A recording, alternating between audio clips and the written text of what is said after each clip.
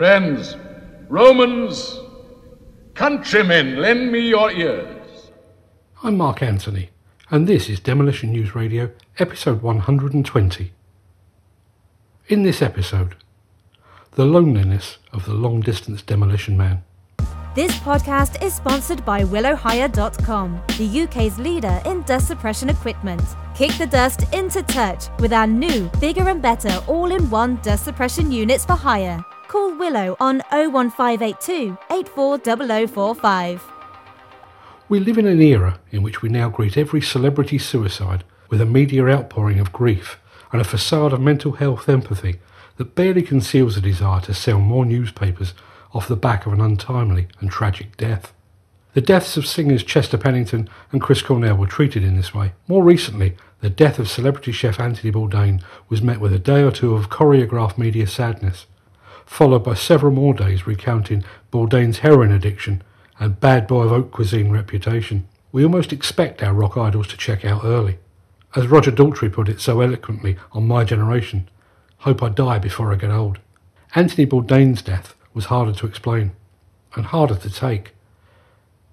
Although he unquestionably and very publicly flirted with the rock and roll lifestyle, he was a successful chef and an accomplished author. He'd put the drink and drugs behind him. He appeared to have the world at his feet. And he was 61 years old, surely old enough to be past the age of youthful angst. But there was something else that hit me about Bourdain's untimely passing. It was the fact that he did it while working in France, away from friends and family. This hit me doubly hard. For one thing, my former business partner committed suicide in much the same way. And for another, when I had my own mental health issues a few years back, during what my family now refer to as my mental wobble, the one factor that I found hardest to deal with was an intense feeling of loneliness. I'm happily married. I have 4 adult children. Both my parents are still alive. And yet, when I was in the midst of my wobble, I felt isolated and totally alone. Whether that was a factor in Anthony Bourdain's death, we will probably never know. But as someone that has experienced mental health issues and who has seen suicide up close, I would not be even a tiny bit surprised if it was. Demolition News Radio, the independent voice of the global demolition industry.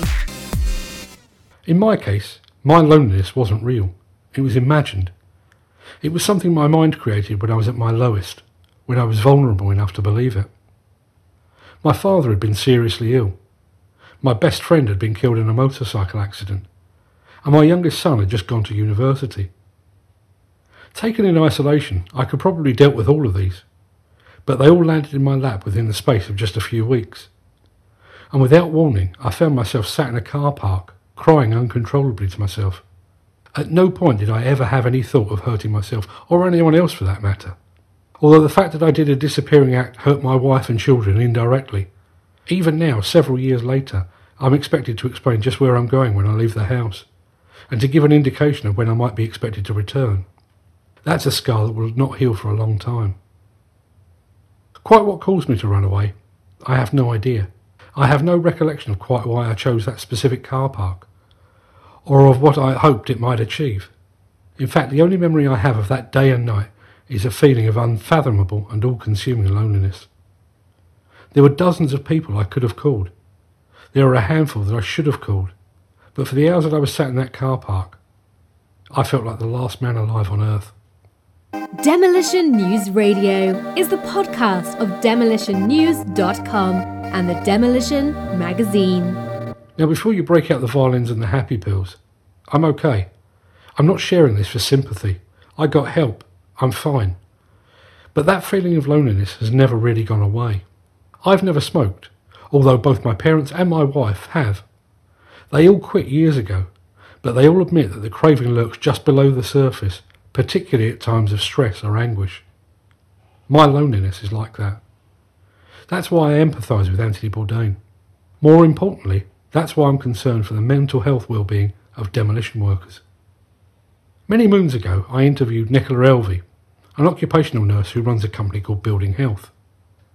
Elvey carries out regular health checks on demolition workers for a number of big-name companies, and she made for a fascinating and informative interview. One of the many things that came out of that interview is the fact that in many ways the demolition worker lifestyle is like a perfect storm for health issues. Many demolition workers today live a nomadic lifestyle that takes them away from home for days, weeks and even months at a time. That makes it difficult to arrange appointments with their usual GP and their dentist. As a result, the sort of ailments and relatively minor issues that we take in our stride go untreated.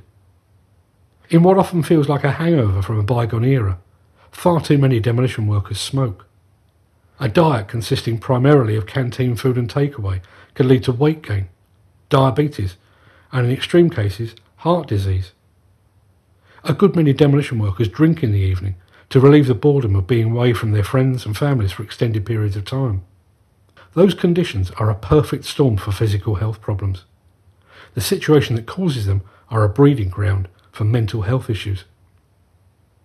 As I record this, my wife and my youngest daughter are on holiday in Greece. I know, it's alright for some. And while both my sons are still here, the house feels different, wrong, empty. I can only imagine returning alone to digs in some far-flung corner of the country each night, with only the TV for company, facing the prospect of another takeaway dinner, possibly going to the pub to relieve the boredom, my wife and my kids hundreds of miles away. There was a time when most demolition companies worked close to home, but as in so many industries, you have to go where the work is. And with the rise of the National Demolition Company came a rise in the number of demolition men working away from home, far from the physical health care of their doctor and dentist, far away from the support and unspoken mental health care of their family and friends, trapped with work colleagues that they may or may not get along with. Stir into that mix concerns over job security and the constant pressures heaped upon demolition men by clients that expect everything yesterday. And it's a wonder the offices of UK psychologists and psychiatrists are not filled entirely with struggling demolition men and women. To subscribe to the Demolition magazine, just head over to demolitionnewsstore.com. As far as I can see, there is very little that can be done in demolition working practices that will ease this threat. We live in an age of constant pressure and excessive client and customer demands. We live in an age where demolition men and women are required to adopt a nomadic lifestyle merely to make ends meet. But we also live in an age in which it's not just acceptable to share concerns over mental health, it's almost fashionable. So if you are struggling while you're working away from home, speak up, please. A problem shared is a problem halved. It's an old cliche, but trust me, it's true. And while your loneliness might feel all-consuming, bleak and insurmountable, it doesn't need to be. You might be lonely, but you're not alone. Thanks for listening. Demolition News Radio, dedicated to demolition.